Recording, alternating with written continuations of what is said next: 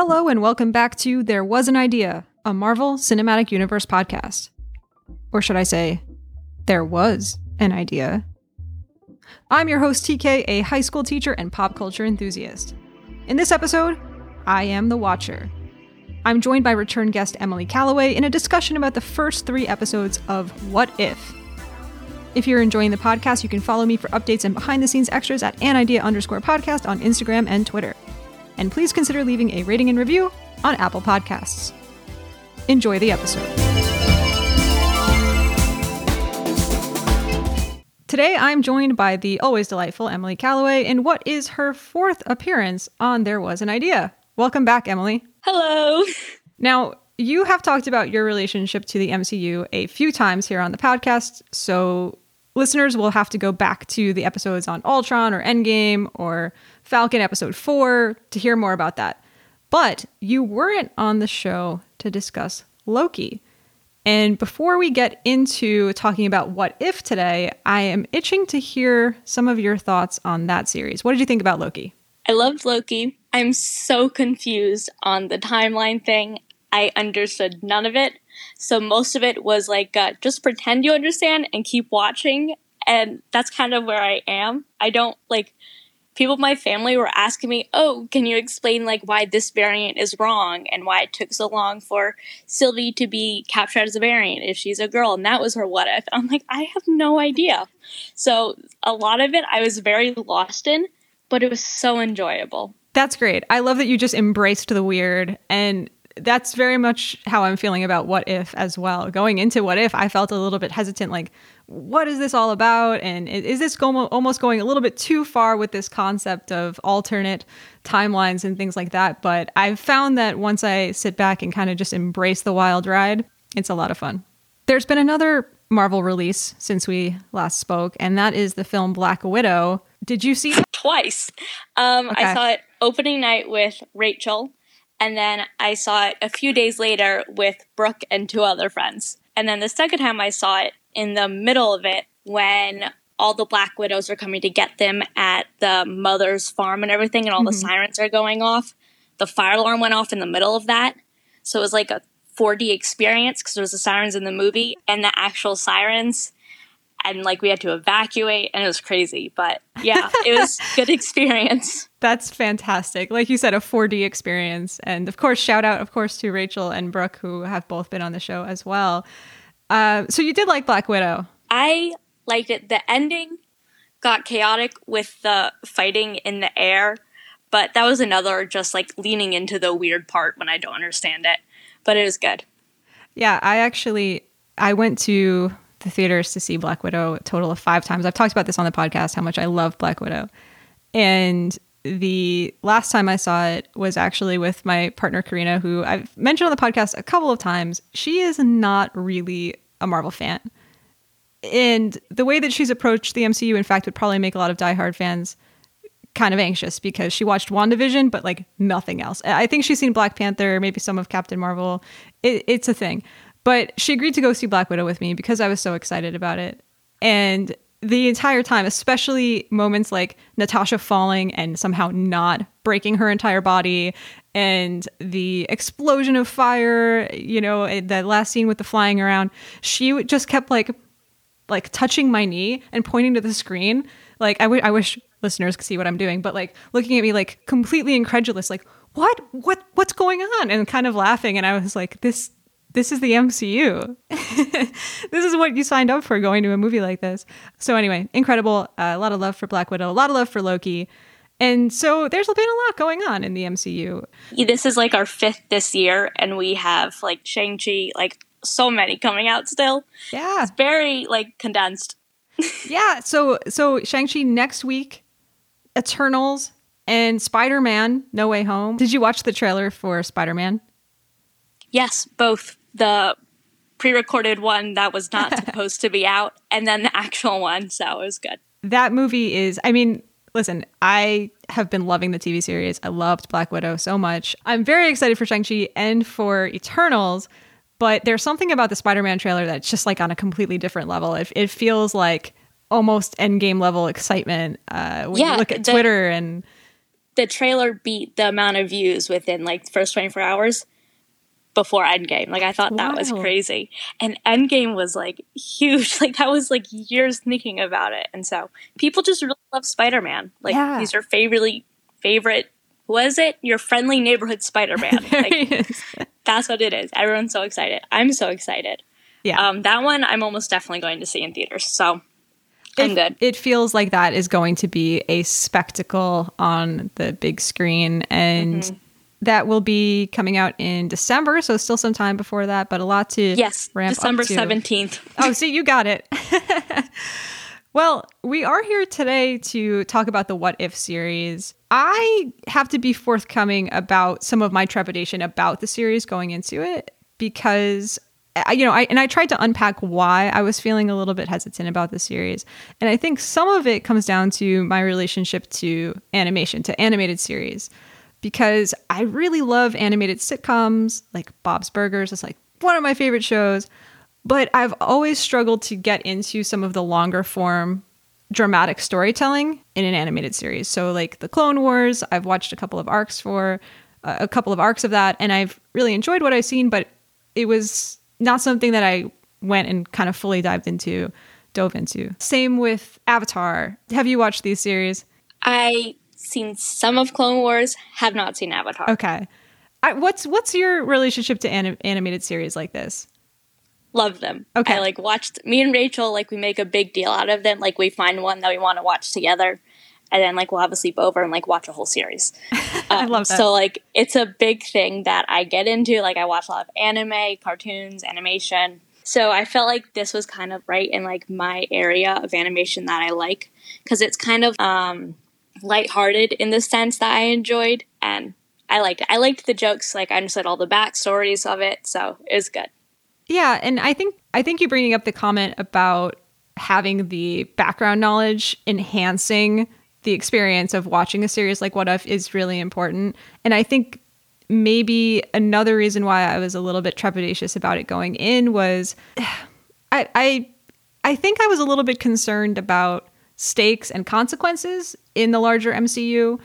So this idea of having all of these different alternate timelines, the idea of the multiverse, it makes me a little bit nervous about, well, I want to know that what's already happened in the Infinity Saga is still consequential and important. And how, I guess the question for me was how are these episodes of What If going to have as much impact on me as something that feels like, to go back to Loki, something that was in the sacred timeline. And why is it sacred to me? Well, just because I guess that was the original run of the MCU, and that's why it feels like that's the untouchable thing. So all of that to say, I felt a little bit like that going in, and I'm glad that outside circumstances have led me to the decision to have this conversation with you today about the first 3 episodes as opposed to taking each one by one, because I feel like with each one that has come out, I've been understanding it a little bit more. I'm gaining a better understanding of what the role of this series is in the larger MCU, and feeling a lot more excited about it than I did certainly before it came out, and even after just episode 1. So what are your thoughts on the show so far? I know you said you enjoy the jokes, but do you see any pros and cons to the animated format, or has anything surprised you about what they've done with it? So I love animated format because Right. I think it opens so much more possibility than what you can get with a big blockbuster budget. You can do so much with that, but it's not going to do everything that animation can. And so I think that's kind of what the animation brings into it, because it allows for that kind of condensed storyline. And it's a smaller production rate sometimes, especially when you have such a big cast, because it's all voice acting rather than acting for a movie. So that's one thing that I really like. Kind of Marvel, but Sony Marvel, Into the Spider-Verse. I feel like it's similar to that, where it allowed a lot more options compared to other Spider-Man movies that we've had so far. And then, I forget what you said something before that reminded me of something that I wanted to say, but I forgot, so I might come back. About the stakes and consequences, or? Oh, kind of. So I didn't really understand what If was going to be either until that final episode in Loki. And then I was like, oh, this is all the timelines, rather than just being like, oh, this is a interesting show that has no idea how it connects to the plot at all, but now it actually connects to the plot in the sense that it's what if for these different divergences on the sacred timeline, with air quotes. So that was interesting because it was kind of like a puzzle piece connecting. It's like, now I understand why the show's here. Rather than this is just a fun excuse to like animate everybody and have them do things that we haven't been able to do, and do comic lines we haven't had yet. So it was good. Yeah, absolutely. I think when, back on Disney Investor Day in December, when they announced the upcoming slate of MCU Phase 4, especially that time, I was like, what the heck is What If? And like, is it just going to be like a fun kind of comic book brought to animated life on the screen that doesn't have much connection to the larger story? And of course, the way things unfolded with Loki, and like, as you said, that last episode, okay, that's what kicks off What If. I think was really effective. I feel like I knew about What If pre-Endgame even. And so like, just because like so far ahead of just like the talk about like animated Marvel coming out, I was like, oh, what's that? And so just kind of knowing ahead of time, be like, where does this fit? It does not fit at all. What's going to happen? That at least like an animated series. So it's interesting. Yeah, and I didn't even remember that there was whisperings about What If being a thing that far back. But they're so good with how they plan out years in advance, how these stories are going to be unraveled. And even with the pandemic changing the release schedule of some of the shows and movies, I think that they've done a good job of kind of reworking how they all connect. So I agree that the animated format definitely allows for some action and some spectacle that you wouldn't necessarily see on the big screen, so to speak. But at first getting into this show, I found the voices, whether they were acted by the actor who played the character originally or not, there was something a little bit uncanny about that to me, watching the voices match up with the cartoon. And I have since gotten over it now that I've watched a few of the episodes and I rewatched them. But maybe it's just like the whole Polar Express thing. I sometimes feel a little bit of that. Yeah. That movie makes me so uncomfortable, and I don't know what it is about it. But yeah. Yeah, it's that uncanny valley. Like it's familiar to you in so many ways, but there's something that like a minor thing that makes it unfamiliar, and then it just kind of gives you the creeps. But as I said, I've mostly gotten over that. And I do love this format of this show. I love the narration by the Watcher character. I think that's great. And it's a good continuation of his introduction before it becomes like a bigger character, which I really enjoy. Yes, and I do think that we will see that character in live action in the future. I also kind of enjoy how the narrator, the Watcher, is overtly stating the themes of the episode and of the show in a way that sometimes I don't want media to overstate what the theme of the thing is, but it kind of works here, I think, because it's guiding the audiences, like you said, into kind of understanding what the heck is this What If thing. And I think it makes the most sense. He refers to himself as a guide, and I like that. So just to specifically point out a couple of examples of what I am talking about, some of the lines from The Watcher that I really enjoy, I have here. For example, he starts off each episode, he says, time, space, reality, 3 of our infinity stones. He says, it's more than a linear path. It is a prism of endless possibility where one single choice can branch out into infinite realities, creating alternate worlds from the ones you know. I am the Watcher. I am your guide through these vast new realities. Follow me and ponder the question, what if? So again, almost like very much like hand-holding the viewer in a way of like... It's like a tour guide. Yeah, I like that. The Watcher, the tour guide. He talks to us about how he observes, but does not interfere. And I think that just, for me, brought up the Eternals, because we know they're coming up. In the trailer, that's almost like exactly for a line that they say. And it's so frustrating to like see people have all this power and not intervene. But yeah. Yeah, and I like how they animate it too in a couple of the episodes where you just sort of see the silhouette of the Watcher up in the sky, and it kind of reminds you that he's there. So yeah, I'm interested in this idea that clearly the MCU is interested in with this omniscient creatures or omniscient beings who are watching but who aren't interfering, and what would it take for them to interfere, and will there be a moment in which the Watcher decides to or has to interfere, and what might that look like? So do you have a favorite episode of the 3 that have come out so far? No, I have no idea what my favorite one is, because I think, like you, I'm kind of still getting my bearings for the show itself, because it's not like a continued storyline. It's a new storyline every time.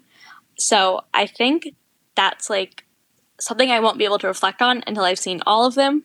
Although it's even more frustrating because I don't know what the rest of the what if storylines are going to be. Yes. Like, you don't know what's going to be in what upcoming week. Like, you only know the different animations from the trailer. So I know we're going to get like another episode with like Steve and Bucky, but I have no idea when. So it's very painful to wait. Patience. Yeah. We know that there's going to be Killmonger in one of them. We know that there's going to be zombies in one of them, just from the trailers, as you said. But yeah, I'm finding it kind of delightful.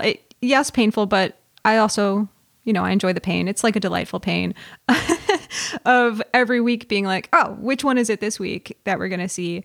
And I have to say the one that surprised me the most that I wasn't really expecting, and what I would say is my favorite one, is the 3rd episode, because I think that it kind of progressed what this series is doing, and it helped me personally understand it a little bit more. And I don't want to overstate my own sense of misunderstanding. I don't want to make it sound like I don't get what if is all about, because I do, but I really wanted to feel like I was bought into how it plays a role in the larger series. And I kind of felt like the first episode was pretty much a retelling of the first Avenger with the one major variable changed. And then the second episode was a mashup of 2 worlds that took one character and examined, his impact on the world around him.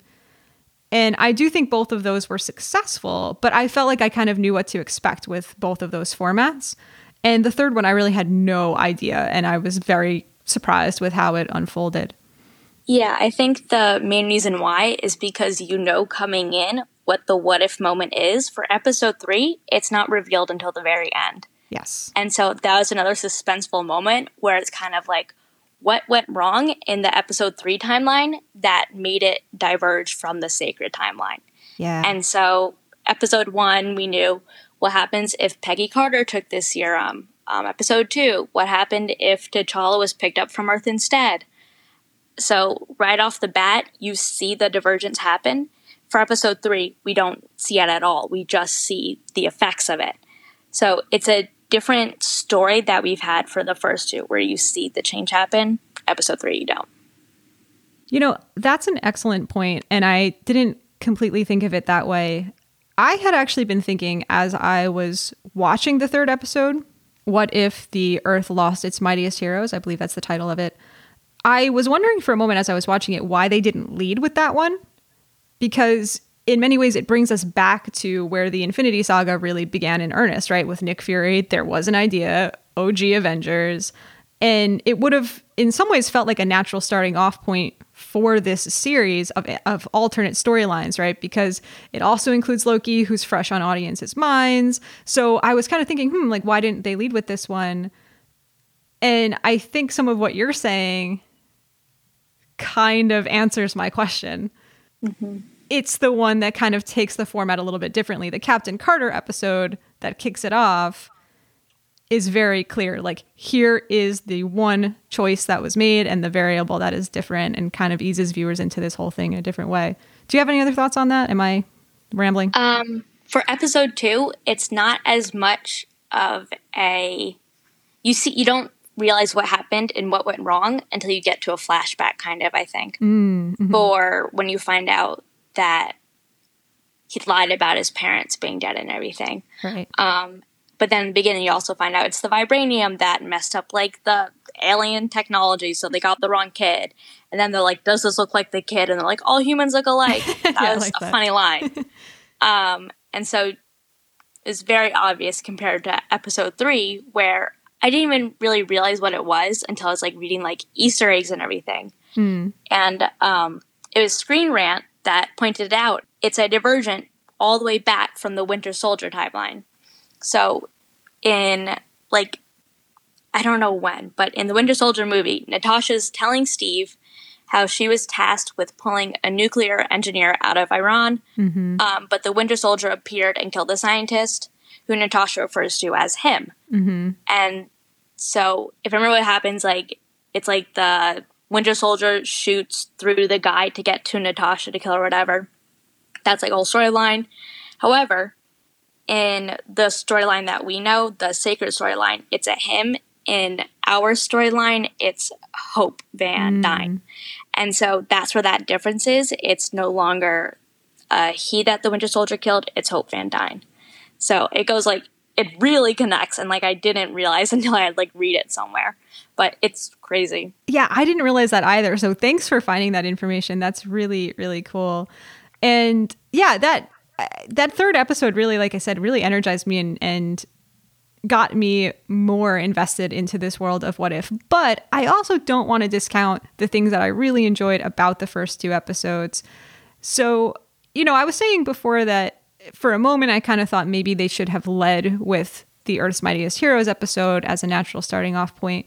But at the same time, I think Captain Carter was a good way of getting us into What If. And she's kind of like the poster child for it a little bit. Like she's right front and center on all of the, what do you call that? What do you call that? No idea.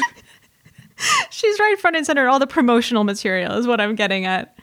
There you go. I do think that works. What else did you think about the Captain Carter episode? As somebody who I know is a big fan of Steve and Bucky and that side of the universe. I liked it. So kind of connecting to what you're saying, how you were a bit confused why it wasn't episode 3 that was first. I think episode 3 as the first episode would have made a huge impact to like straight up see in another timeline, everyone you love is dead. Like all of the main heroes, you know, they're just dead. That's not a thing anymore. And like completely turn like 180 of like the first Avengers film that we all know and what so many people came in with. Like that was my first Marvel film. That was the first one that I saw and everything. And so I feel like that would have had a big impact. Yeah. But also it's such a confusing storyline at points because you kind of have to know that like background lore of like the Winter Soldier and this offhand comment that Natasha made to Steve Rogers to really put everything together. And like, I love the Winter Soldier and I didn't connect it until I read it somewhere else.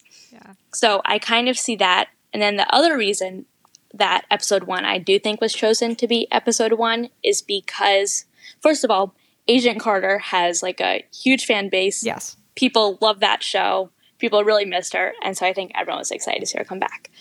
But it's also one of those classic stories in the MCU, and it's just those iconic scenes that were easily able to be recreated. The punching bag, storming Hydra base for the troops, 3 cheers for Captain Carter, but it's Steve Rogers saying it this time. And so is those recreation of the familiarity where only one thing's really changed. Yeah. That kind of allowed it to be an easier introduction rather than everyone you love is dead. So. Excellent points. And the Watcher, who I was saying before, I probably have more of a affinity for than many people who are watching this. So I guess #WatcherStan, I guess that's me. But in that episode as well, the Captain Carter episode, he even explicitly says, after Erskine says, Agent Carter, wouldn't you be more comfortable in the booth? And she says, I prefer to stay. The Watcher narrates, that's the moment that created a new universe. When asked to leave the room, Margaret Peggy Carter chose to stay, but soon it would be her venturing into the unknown and creating a new world, right? So again, a little bit of that guidance for audiences to draw our attention to, okay, in each of these episodes, we're going to be looking for that one moment from which everything else diverges, as you said. And I also wanted to give a shout out to Trey from MCU Need to Know. a guest on the show many times. I've been a guest on his and Jude's show many times. In the episode that he did, analyzing the Captain Carter episode, he had a great breakdown of this moment that he called the choice and what it signified for Peggy to stay in the room, and that motif of her at the time being a woman, not having a voice, right? Not even being able to be in the room, and how she flips that on, I forget his name now, later on in the episode. So I did think that was very powerful. What else did you like about that episode? Reading an interview from Sebastian Stan, just him being so surprised that he could be funny in a MCU film and show and everything, because that's just not his character. I find him funny, but I guess he doesn't think his character is funny. And so he said that's his what if. His what if is what if Bucky is funny. And I was like, that is pretty funny. I like it. And one of the better jokes I liked was Bucky joking about Peggy almost ripping his arm off, which is like a clear nod to him losing his arm as the Winter Soldier. But in this storyline, he doesn't become the Winter Soldier. He gets to keep both arms. And so it's a fun little, so close to the real timeline, but you're not. Yeah. So that was cool. Yeah, and seeing Steve remaining his original physical self, but having the role of the Hydra Stomper. Yeah, he's like the first Iron Man, kind of. Yeah. It's interesting. Yeah, and I thought that was interesting too, that in this timeline, we have, like you said, this early version of an Iron Man character, and Steve is playing that role, but we don't have a Winter Soldier stand-in at all. And I was a little bit surprised by that. I thought there might be some form of hint or something as to who in this version might be a Winter Soldier. Do you think we just have no Winter Soldier at all? For some reason, I think it would have been Steve in this timeline. I don't know if it's hinted at in the show, though, or if my mind's just like grasping for someone, but I feel like Steve would have been another interesting thing, just to push a queer agenda, because Steve and Bucky, like, that's like a popular fanship that a lot of people have, and now it's like Peggy and Steve. And so I thought that was like interesting. So Steve would kind of be the Winter Soldier now, but grasping at straws. Yeah, and you're not my only guest who is a Stucky fan. Does the fandom like Stucky, or is that a faux pas? The phrase, the portmanteau Stucky. Yeah. Tumblr, yes. Twitter, people just say Steve Bucky, which is very different because I grew up on Tumblr, and so I'm used to like the mashing of names and everything. Yeah. And now people just put the names next to each other. I'm like, yes, it's so much clearer, but there's no creativity. I was so excited seeing like all the weird combinations people would make, despite it being absolutely hideous as a word. And now it's just like two names next to each other. So people just kind of say Steve Bucky now, and I'm like, okay.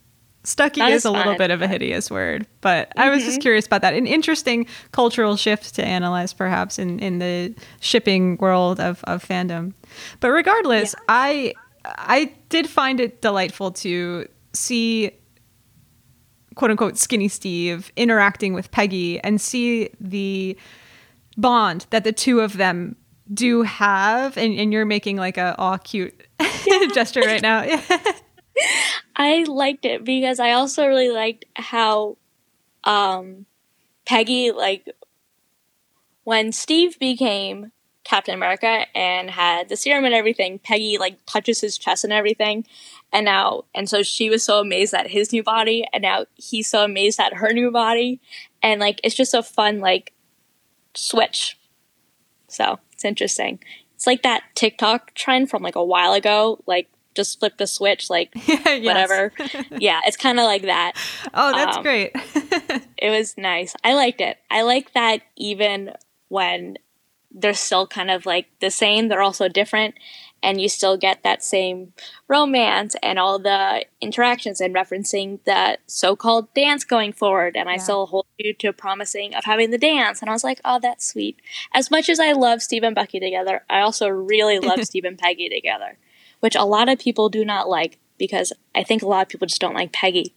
I don't know why. I love Peggy, but that's like an interesting thing. Like, I love Steve and Peggy. It's like a fun, sweet romance. So. It is. And I like the suggestion in this episode that even in alternate timelines, they do have that connection. They do have that bond, that Steve, who in this episode was meant to get the serum, he doesn't have a sense of jealousy or anything like that, right? Like, he very much is the same Steve that we always know, who just wants to do good, and he wants to take on whatever role is necessary to do good.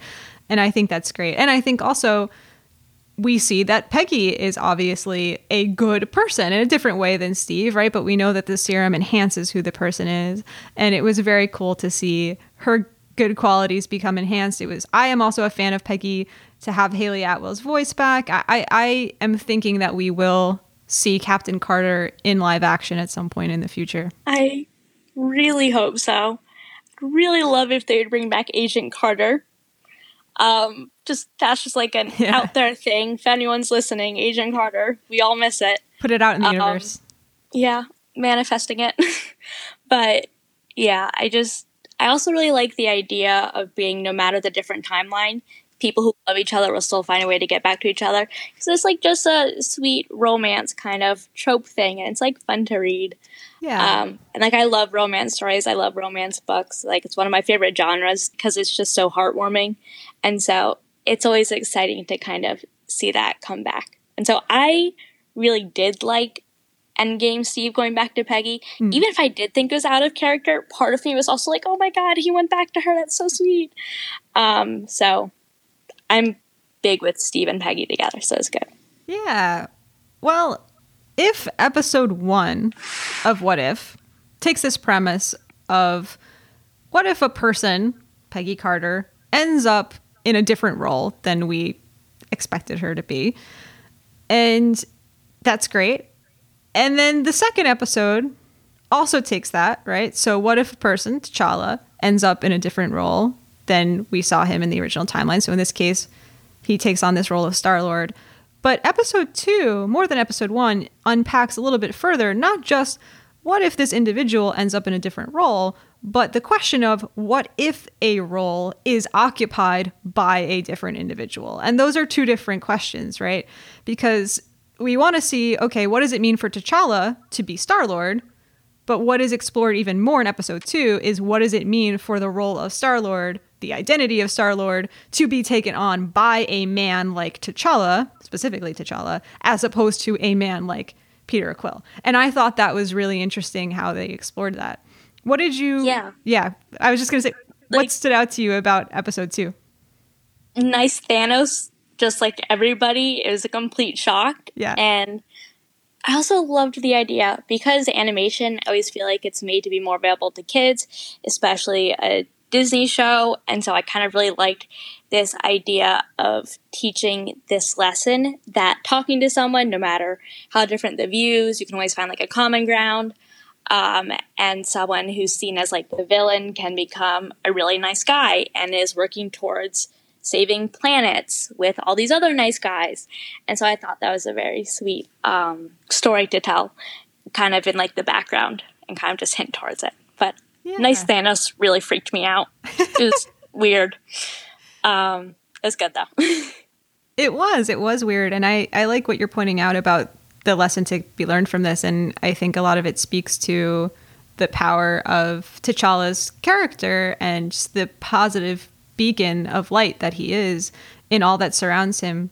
There's a question that the Watcher poses: is your destiny determined by your nature or by the nature of your world, right? And that kind of gets to the question of nature or nurture and things like this. And so we see T'Challa in this episode reconciling his found family and the world that he was adopted into with his original world and his biological family and the world of Wakanda, after having that moment of telling Yondu, like, you're not my family, right? He very quickly in the end kind of comes around to telling his dad back in Wakanda, this is the family I made along the way, right? So anyhow, I think that's that's a pretty straightforward thing that they're doing there.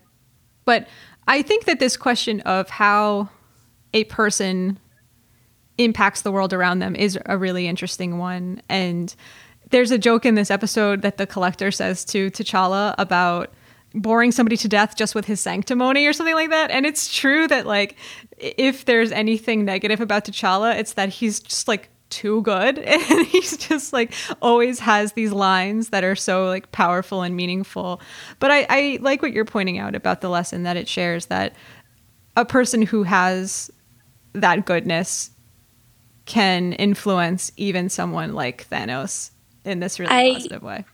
I also liked that there was kind of that storyline parallel of him with Thanos compared to the Black Panther movie of him with Killmonger? Yeah, Killmonger. How he talks him down at the end. Yeah. And so it's again going to that talk to people, and it's a nice, sometimes unrealistic, but it's always nice to see that storyline. And so I really enjoyed also tying into the how does your person affect the world around you rather than the world affecting your person. And so it's very much a T'Challa affects the world around him rather than letting the world affect him. Yeah. And so I liked that consistency in his storyline. Yeah, absolutely. What'd you think of some of the cameos here from Nebula and Drax? Also great. So many thoughts. I love that Drax's family is alive, and that fun little photo that he made him do just so we could all know that his wife and daughter is not killed and that they're alive, and Drax is happy and he's still his weird self. And so that was exciting. And then Taserface being alive from Guardians of the Galaxy, him making a cameo as part of the found family, like, that was a fun thing. I hope that was the same voice actor, because that's like fun to come back to. Yeah. And what else I like? Oh, Nebula. She has hair, and only one part of her is changed, and so that's a much nicer storyline. And I like to think T'Challa had part of that in talking down Thanos. Mm-hmm. And then what else did I love? I loved so much of it. I thought, who am I thinking of? Oh, in the beginning, again, with those recreations of those iconic scenes.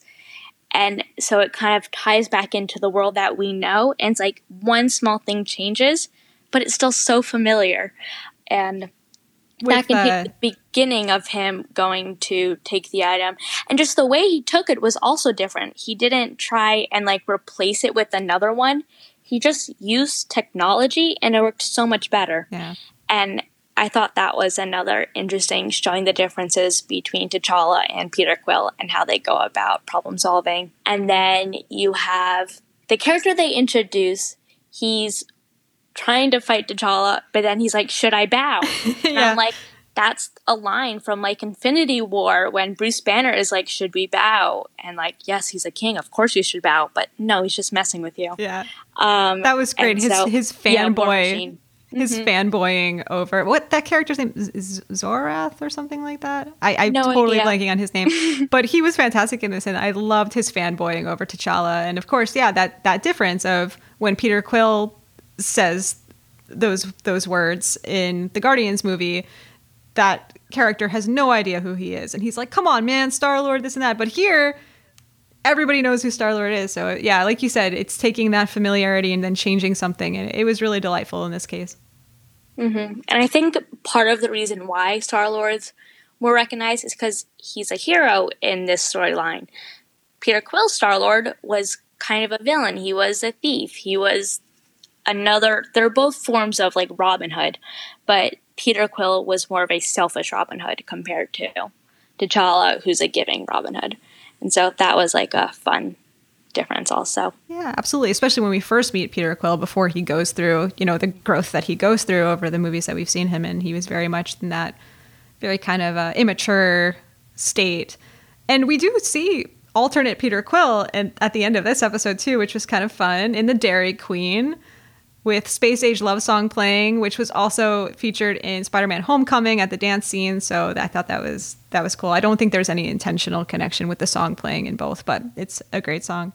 And then Ego showing up at the end. So do you think that that's leading into something we might see in a future season of What If? That's one of the more frustrating things of me watching this, is that there are these hints of future storylines, and you have no idea what's going to happen. Yeah. Like, I because he talks about how this is the end of that world. And I'm like, well, tell me more. Why wasn't that the story? What do you mean the end of the world for this timeline? Yeah. Like, is Ego their Thanos? But at the same time, so the Collector is also their Thanos. So it's kind of like these two Thanos people, one for Earth, one for space. As in, like, these are the big villains of this timeline. And I was like, oh, completely different.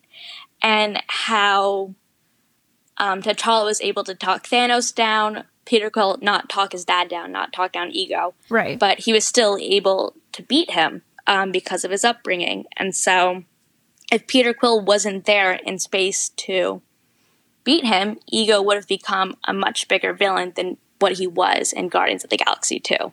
And so again, how does the person affect the world around you? Peter Quill stops this god who would have been so much worse if he wasn't there at the right time, right place. Great point. The what if really messes with your mind, but it's fun. Yeah, it really does. And I would say that of these episodes, the one that messed with my mind the most was this third one, which I'm excited to talk a little bit more about.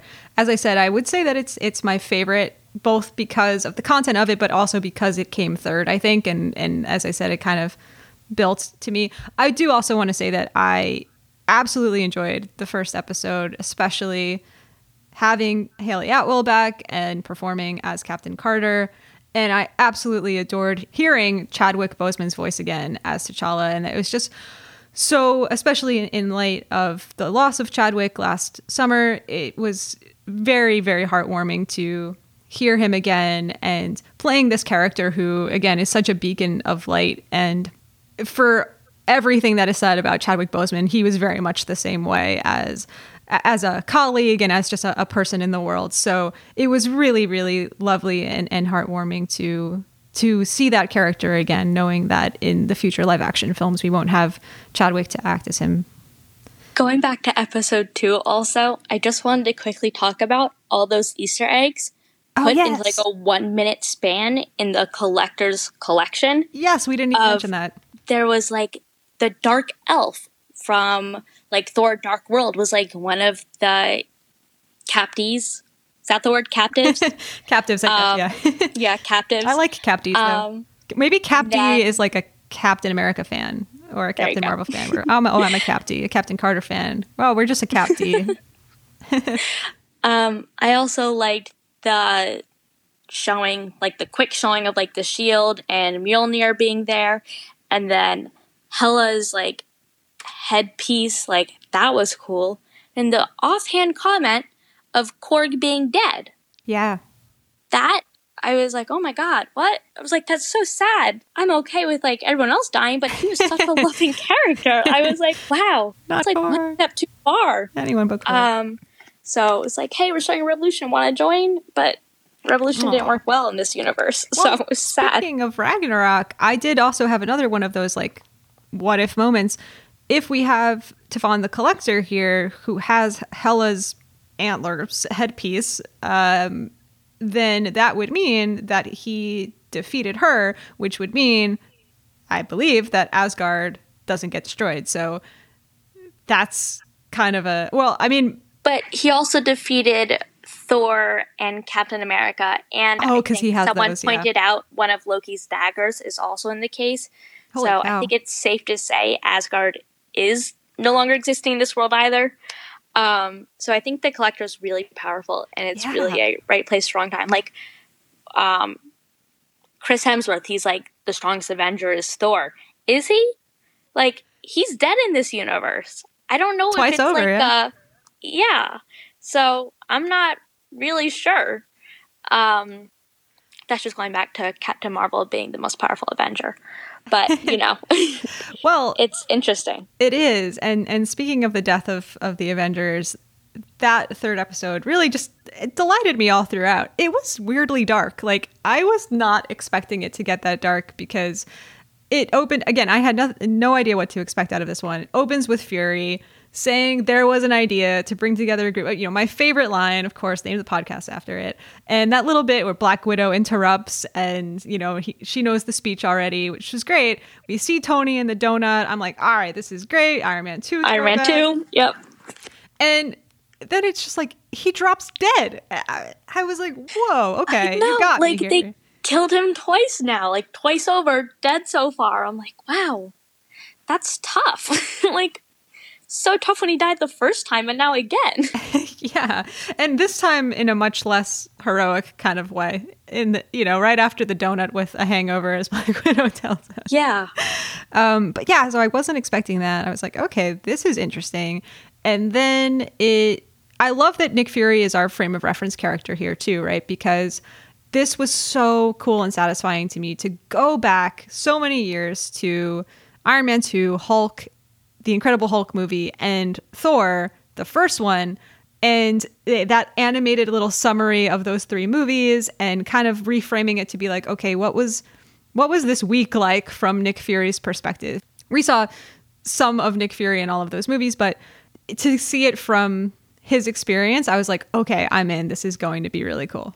He's a busy man. He's got a lot going on in a week. Yeah. And then, like, the week after that, they find Captain America. And then a few days after that, Avengers happen. And so it's, like, all disrupted, which is funny. But, yeah. Yeah. He's very busy. He's got a lot going on. He sure does.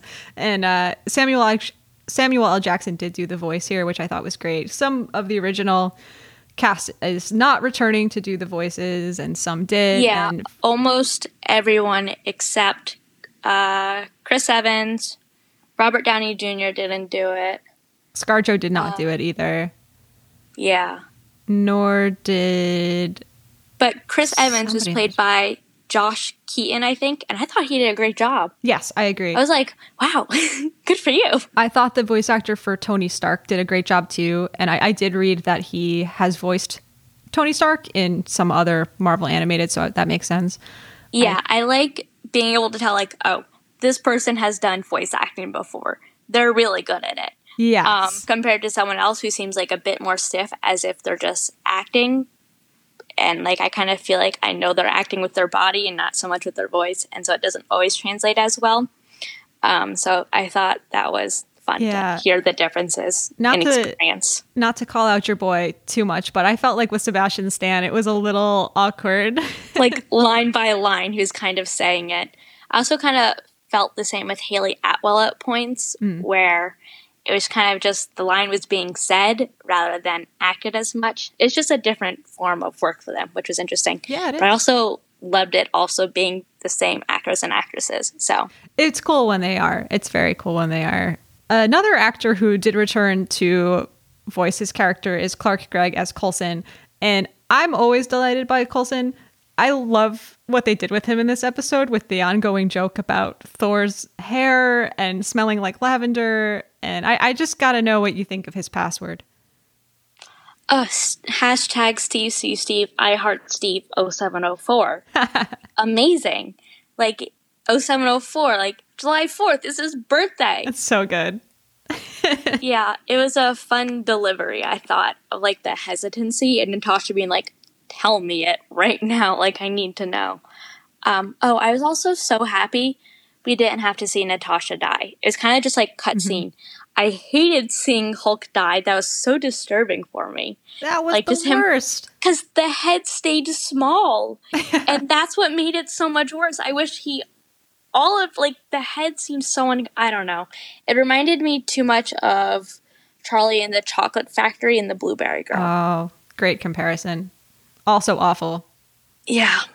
Yeah, that was pretty disturbing. So contrasting with your earlier point of episode 2 having like a nice sweet message with kind Thanos, for the kids.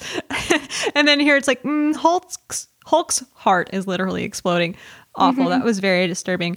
But there was a lot of really cool things in this episode that were callbacks to the movies. And Iron Man 2, The Incredible Hulk, and the first Thor movie are not among my favorite movies in the MCU. I've never seen Incredible Hulk.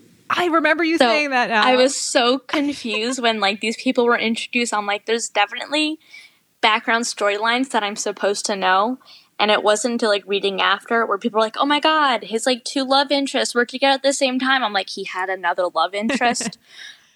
Yeah, so it was very interesting to see that. But I like the familiarity of his lines, like, this isn't going to work, I can't be killed. I was like, that's a nice consistency. And then he's killed. So it's interesting. Funny, ironic. What's really interesting, especially talking to you about this as somebody who hasn't seen Incredible Hulk, you know, I've largely told people who have gotten into the MCU recently, and specifically who have been watching it through Disney Plus, who have said, oh, Incredible Hulk's not on Disney Plus. I've largely been like, you know, for the most part, it's skippable. And, you know, I guess there's Ross, but this and that and whatever.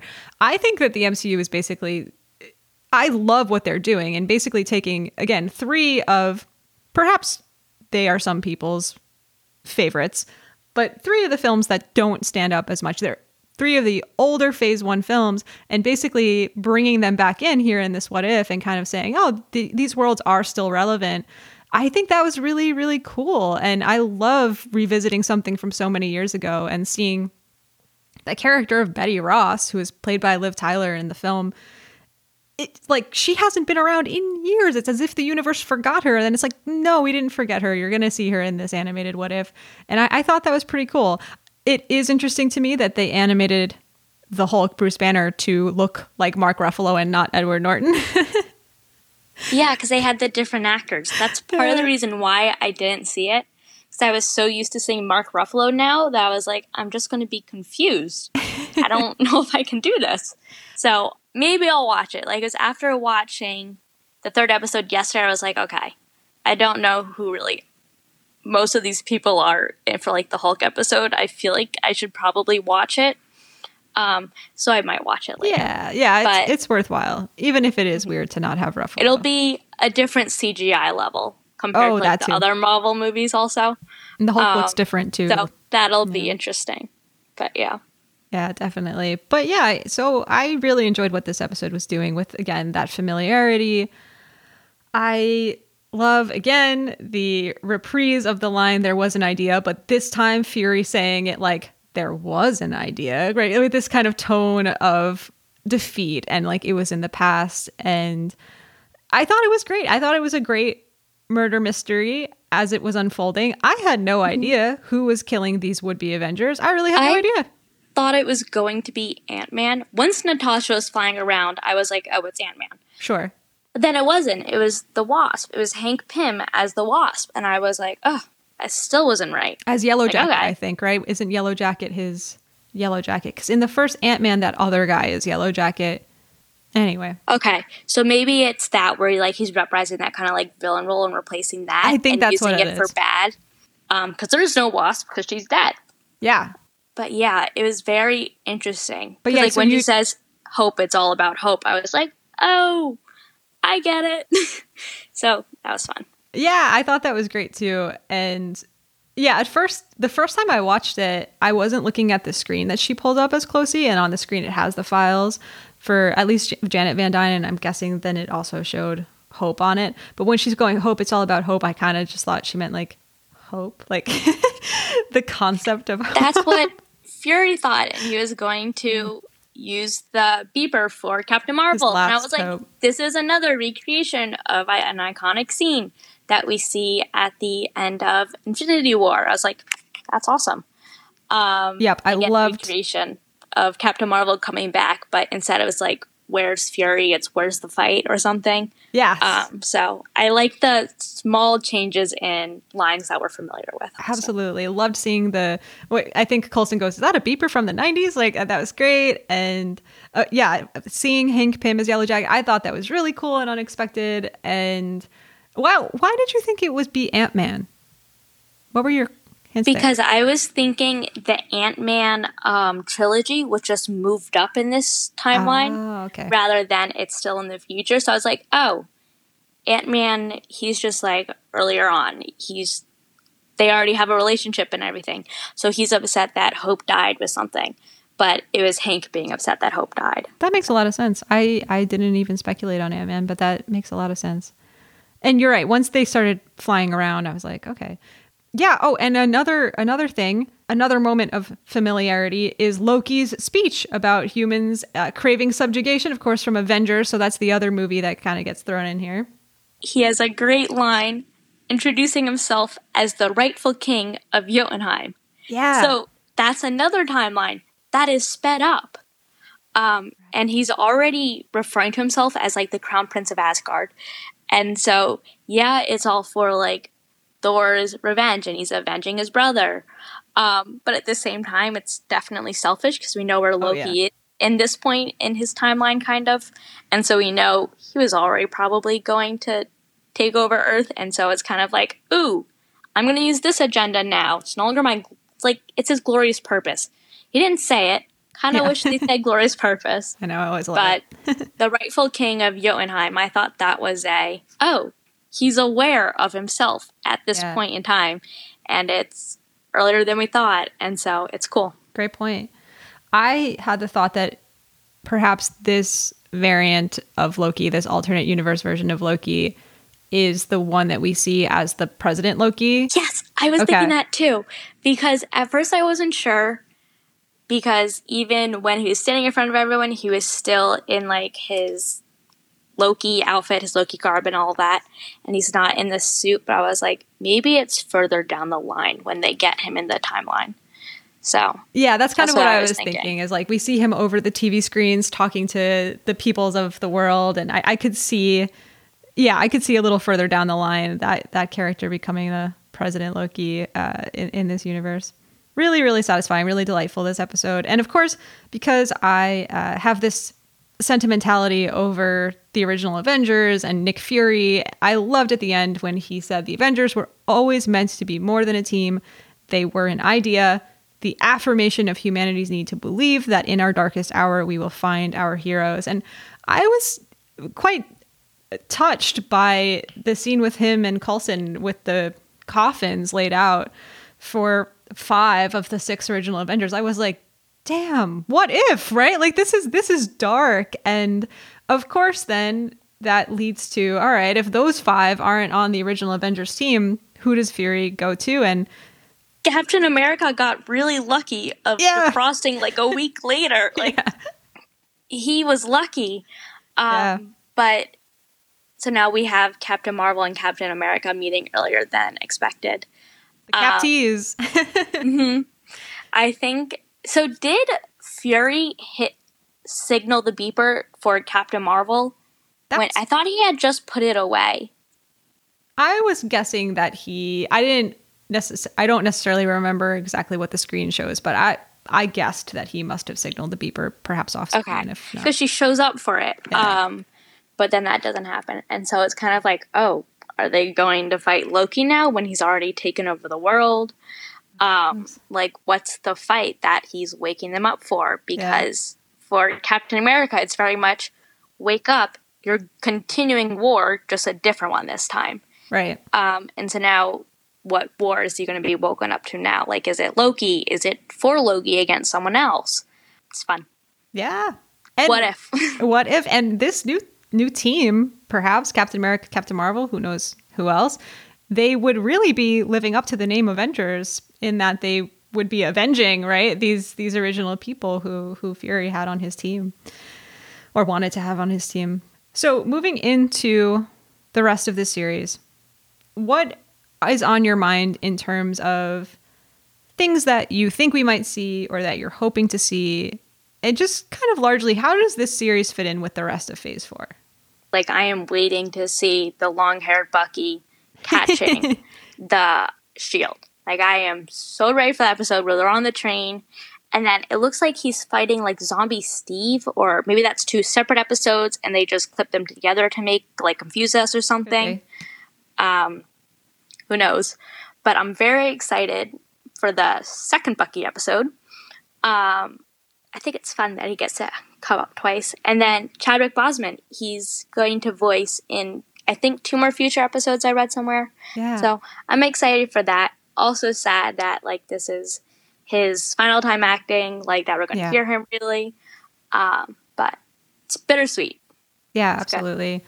I'm definitely looking forward to what happens with the zombies. Yeah, and how it happened. Like, was it the serum gone wrong? Like, I don't know.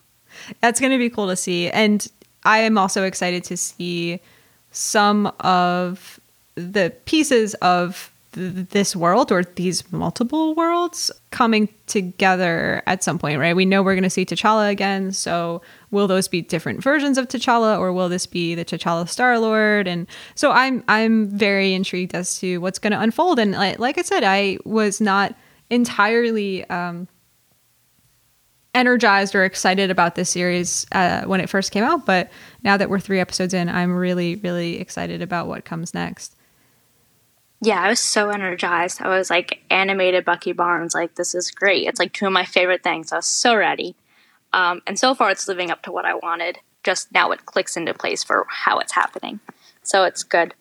I still don't completely understand. So this is all what if happened, or this is happening as the multiverse was open. That I don't understand. If it was the Watcher talking about like his past timelines that he had to shut down, or if it's current timeline that he's working through, or it's future timelines that we won't see happen until the future, which I honestly don't hope, because that would be so confusing to see them all have to act this out as people. Yeah. So confused. So I don't know what's going to happen. And I think that's a great question too. And depending on the answer to that, that will dictate more about what the impact of the show has on the MCU as a whole, right? Because it's being phrased as a what if, but then we also know that the multiverse just opened, right? So is it as much as a what if as this is now a reality?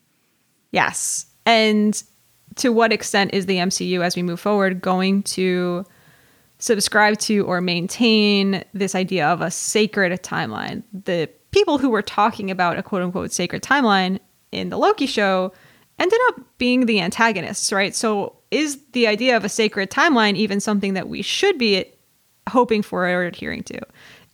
I want to, for me to understand, but I don't think it's going to happen. Right. I don't know. I mean, is the MCU as we know it, the Infinity Saga, in which the events of Infinity War and Endgame happen, like, is that the darkest timeline? Is that not actually the sacred timeline? Is there any such thing as a sacred timeline? Are all of these meant to coexist? Are we supposed to give as much weight to a world in which what if Earth lost its mightiest heroes? Does that have equal weight to the world that we already saw unfold over 25 movies? Mm-hmm. We have these happy moments of, like, you think you have a happy storyline, like this might be the sacred storyline, like there's no Winter Soldier, Steve and Peggy are so happy, they're both powerful, and then Peggy, she ends up being in the ice. So okay, that's not like a perfect storyline. And then Happy Thanos, like there's no Endgame, half the world is sapped apart, it doesn't lead to all of this events in Falcon and the Winter Soldier that led to so much divide. So is that a happy storyline? No, because now there's ego. And so it's kind of like there is no perfect world, there is no perfect timeline. And so is it really sacred if other worlds aren't that much better, and that's not much better than the other worlds? So it's interesting. It really is. It really is. And it's interesting to see how it's going to unfold. It's like, for the sacred timeline, Thanos was defeated, but Tony Stark died. Yes. And so it's, again, that like payoff of kind of like evening out, like for there's an equal reaction. Like every action, equal opposite reaction. Yeah, it reminds me of the game Would You Rather, where you have premises where it's like, okay, you get this really, really good benefit, but it comes along with this cost. And then in the other option, you have this benefit, but this other cost, right? So I think that's cool how you're articulating that and pointing that out. Before we wrap up here today, do you have any last thoughts on your mind about the series or anything from any of the episodes that we just haven't touched on yet? The Howard the Duck scenes in episode 2, that I enjoyed. And Cosmo the Space Dog being a stowaway at the end, that was like a fun little happy thing. Just kind of tiny things like that I really enjoyed for the T'Challa episode. Yeah, I agree. Well, as always, it was a pleasure to talk to you about this world of Marvel and to hear your insights and inputs as not just a Stucky fan, but not just a Sebastian Stan, but as somebody who has a lot of really interesting thoughts to share. So I am absolutely looking forward to continuing to talk to you as this series, What If, unfolds, I'm going to be messaging you and being like, what did you think of the long hair or the zombies or whatever it might be? It will be. I love it. Almost definitely. Yes. I really hope it all ties in so we do find out, like, it's not just the series ends, it's when does the What If episodes actually take place. I'm a bit nervous now about if that will be wrapped up nicely, because it does seem like every episode is not connected. So we'll see. Yeah, we have a lot to still discover. So thank you so much again, Emily, and we will absolutely be in touch. And in the meantime, I'm trying to think of something funny to say. Thanks for having me. If you enjoyed this conversation about the first 3 episodes of What If, you can follow the podcast at anidea_podcast on Instagram and Twitter. Artwork was designed by Brooke Pender, who you can follow at bpender illustrations on Instagram. Music by Demeter Salvia, who you can find on Bandcamp and SoundCloud. Thank you for listening, and be sure to tune in next week to hear my initial reactions to Shang-Chi, and the following week for a discussion about episodes 4 and 5 of What If.